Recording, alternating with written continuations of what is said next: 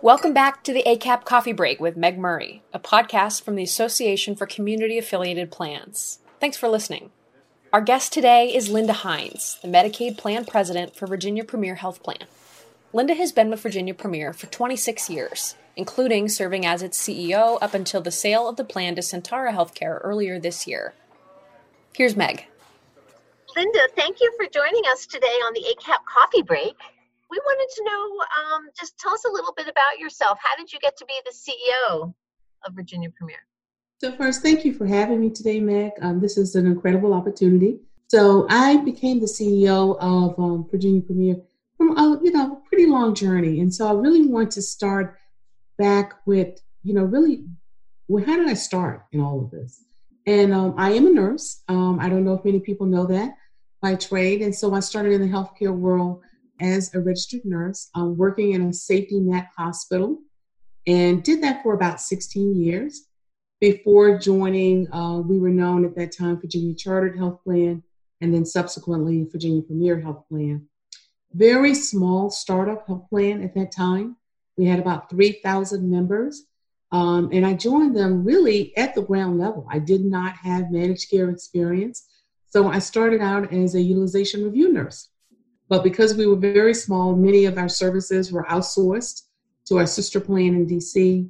I actually had the opportunity to do a myriad of different things within the organization. And so quickly, of course, I was in management before I came to the health plan.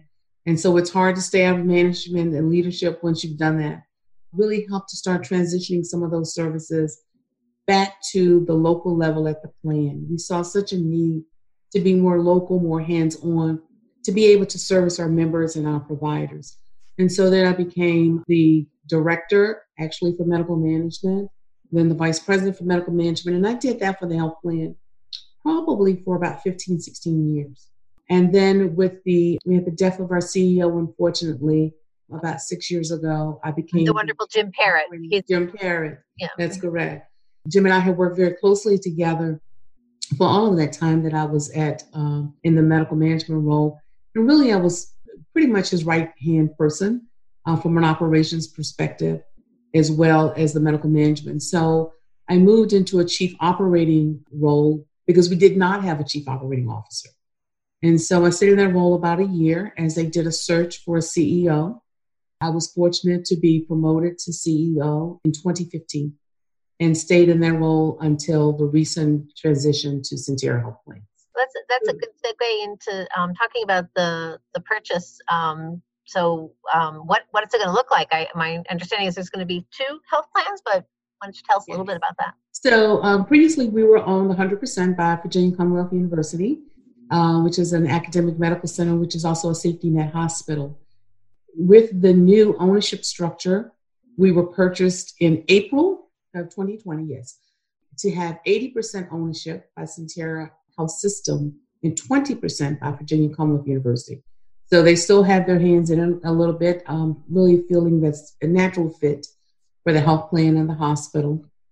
And so with that, you may know that Sentara Health System also owns Optima Health, which is another health plan that serves Medicaid recipients in Virginia.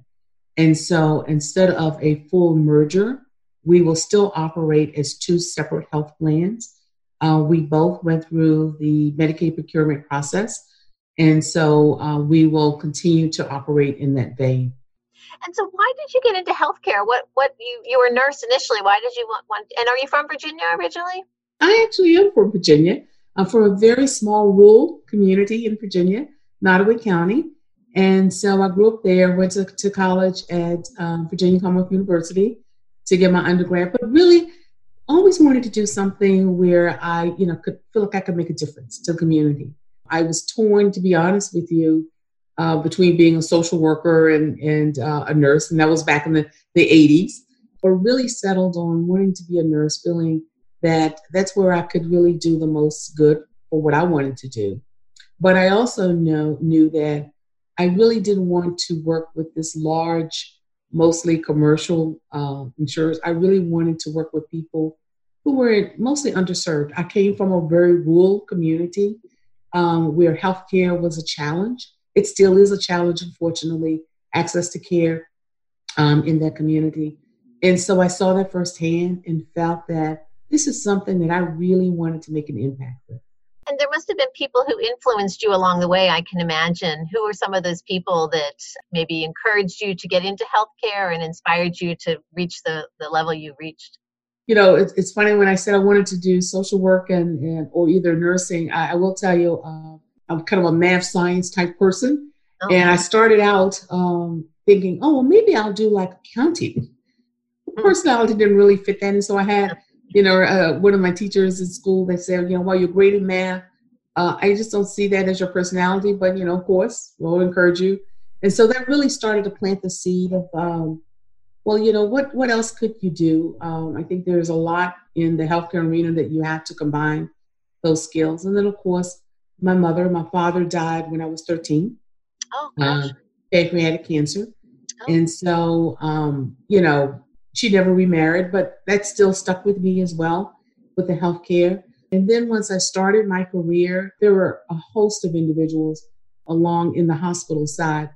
But when I went back to get my Master's of Science in Nursing, and I did it in nursing administration, I started to get that bug of, bedside nursing is great, but it would be wonderful to help a larger population. And at the time, VCU did not own a managed care plan. And so they were looking to partner with a plan and decided to do DC chartered. And I happened to be in a management role at that time and really was on the ground to see some of the previews as they were thinking about partnering with that plan. And I really got hooked, I have to say, thinking this is really wonderful. It's a different type of healthcare than what I'm doing. I felt like I could reach a much larger population than what I was doing. Plus, it really pulled at the vulnerable population, the more community partnership.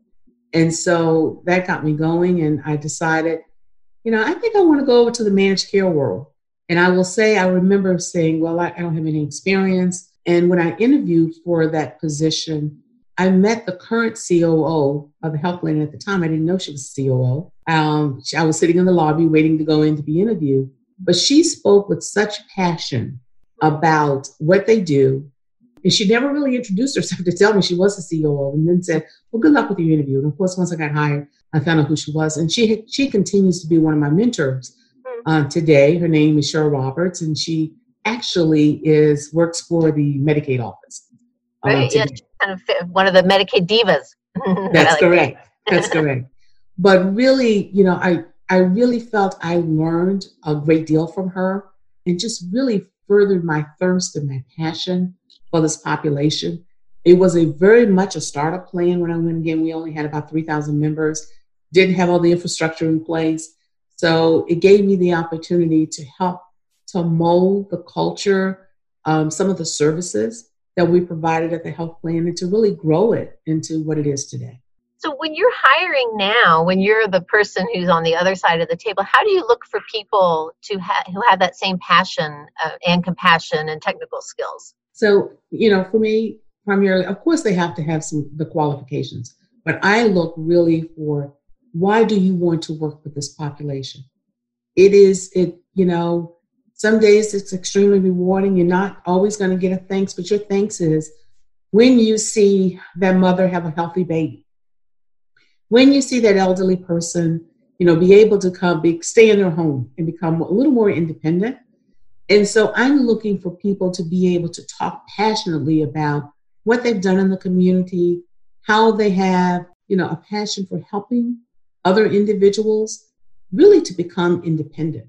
And then we'll talk about what are your technical skills, even down to, let's say some of our analysts who may not be forward facing to our members. We want them to understand the mission of the organization. And we do these, during our staff meetings, mission moments.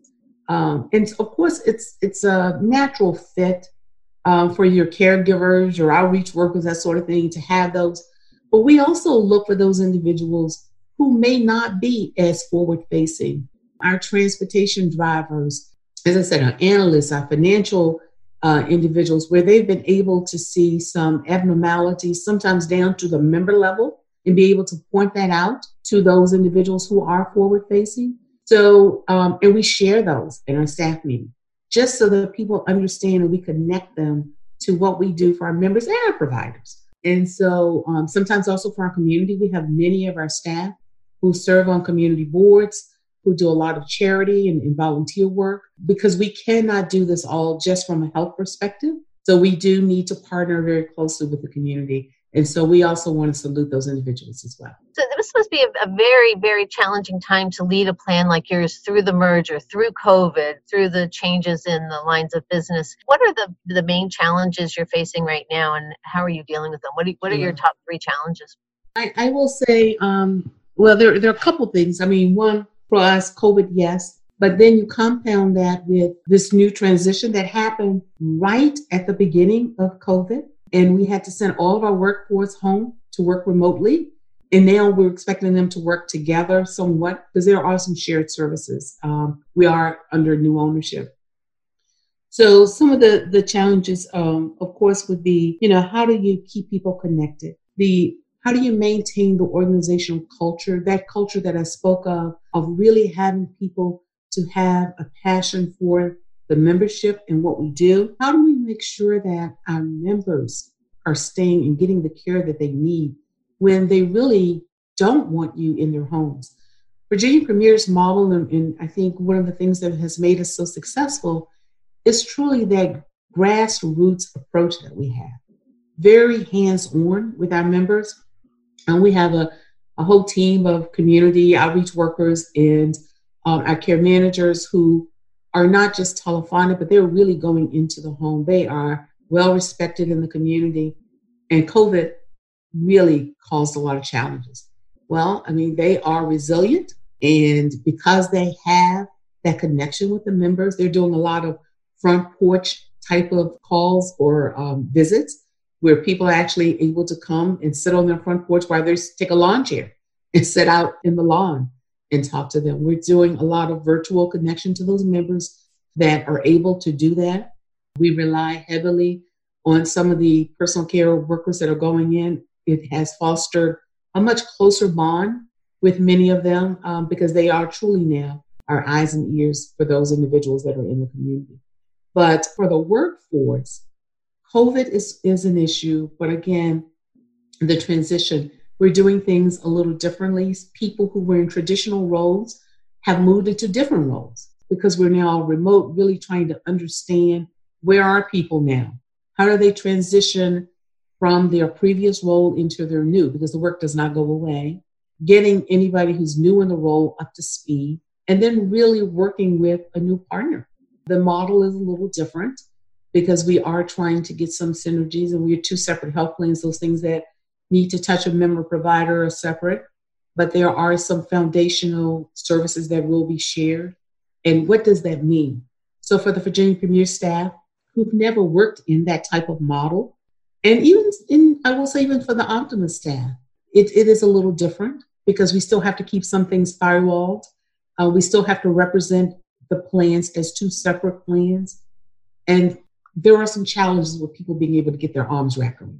What are some of the things that you're doing to maintain your culture and keep people connected with your staff? We're still trying to have the weekly email updates that go out to our staff. We use SharePoint. We're doing a lot of WebEx and all staff meetings and smaller staff meetings. And we do cascading kits to our managers, our leaders, so that they are able to disseminate the message as well. We've done cultural surveys to kind of get a checkpoint of where are we now? Where would the staff like to see us go as an organization? We have developed some focus groups to help to guide that culture, as well as in their smaller groups, when they go back to their departments, they're able to talk about what's happening in those focus groups and what's happening at the company as a whole. Also, keeping that mission. We are still very mission driven, but keeping that first and foremost, and really trying to remind people that, if you err on the side of the member, maybe next time we can talk about, we could have done that a little differently, but you're still doing the right thing. And we're trying to reward and acknowledge people for that. So what have you had to change your leadership style given the fact that you're not face to face with people as well as with the other changes in terms of the merger? Or what have you done to change your style? I think it's two things. It's not only the merger, but it's also COVID. I mean, a lot of my leadership style was, my staff were very used to seeing me as a walk around leader, being able to go and talk to different individuals, whether that's a conversation in the hallway, in the break room. And, you gain so much of being able to talk directly to your frontline staff. What are the things that they're grappling with every day? What are their suggestions? They have great suggestions. So, I do miss that. And that change has had to change my leadership style a little bit because I did rely a lot on the very personal, upfront, in touch. I still try to have those type of staff meetings. We do have staff across the entire state, so they're not all located in one place, even before we went remotely. And so it's having to do more of that high touch, but now it's done digitally. Really trying to also help people understand where we're trying to go now as an organization. For me, also the leadership, it's a lot of the decision making, I think, that I had personally is now disseminated more among a team. And having to work with a new team. Many of the senior leaders in the Sentara Health Plan system are pretty new in their roles as well. They've been there for a year or less. And so we are all trying to also bond as a team, which, I've been at Virginia Premier for 26 years. And so, you knew the organization, you knew the people, you knew all the systems. And so now it's almost like starting somewhat over again. And so because of that, you do have to change on how you communicate, how often, making sure that, you are in some of those important meetings that sometimes I think you can be an afterthought because we are the new plan that's being acquired, so to speak. And so it's really being that advocate for Virginia Premier and its brand, which I really didn't have to do that before because we were such a brand in the community. And so one of the things that I really have to do now is to make sure that we don't lose our brand. We're very strong in the community. We hear that from our providers and our members, and we don't want to lose that identity. However, we also want to take advantages of those best practices. There are many things that we do extremely well. There are things that Sentara do well. And so we want to bring the best approach of both of those worlds. And you mentioned that Sentara will be doing some of the, you may have said backroom services. What will Sentara be doing and what will Virginia Premier be doing? With Sentara, and then a lot of our staff moved into those shared services roles. So they still are Virginia Premier employees, but they're supporting Sentara Health Plans as a whole. So some of the claims operations, some of our member services, like the call center operations. However, there are still numbers that go directly in with agents that will say, hello, you've reached Virginia Premier. We're looking at some of our platforms. Are there synergies there? So it's very new. We are truly in the point of really trying to blueprint all of those services and understand where can we do any, I won't say combining because we're still these two health plans, so we're really not combining services, but how can we support both health plans versus having each of the health plans have an individual service. We're looking at some of our vendors. Can we utilize some of the same vendors? So just really trying to see where are the synergies and where are those things that need to be separate. The things that need to, we feel, continue to be separate. Any enhanced benefits that we have. The care coordination definitely needs to be separate. Quality, it's a little bit, some things we're looking at a hybrid model, but also there are things that we keep very separate. Because we both hold contracts with the state, we're still competitors. And we're expected to do everything that we agreed to do in our RFPs, and we are committed to doing so. And in no way will we jeopardize any of that or our providers as well. Well, it is quite a challenge and a unique structure. So we'll be interested to talk to you over time about how it works and the lessons learned.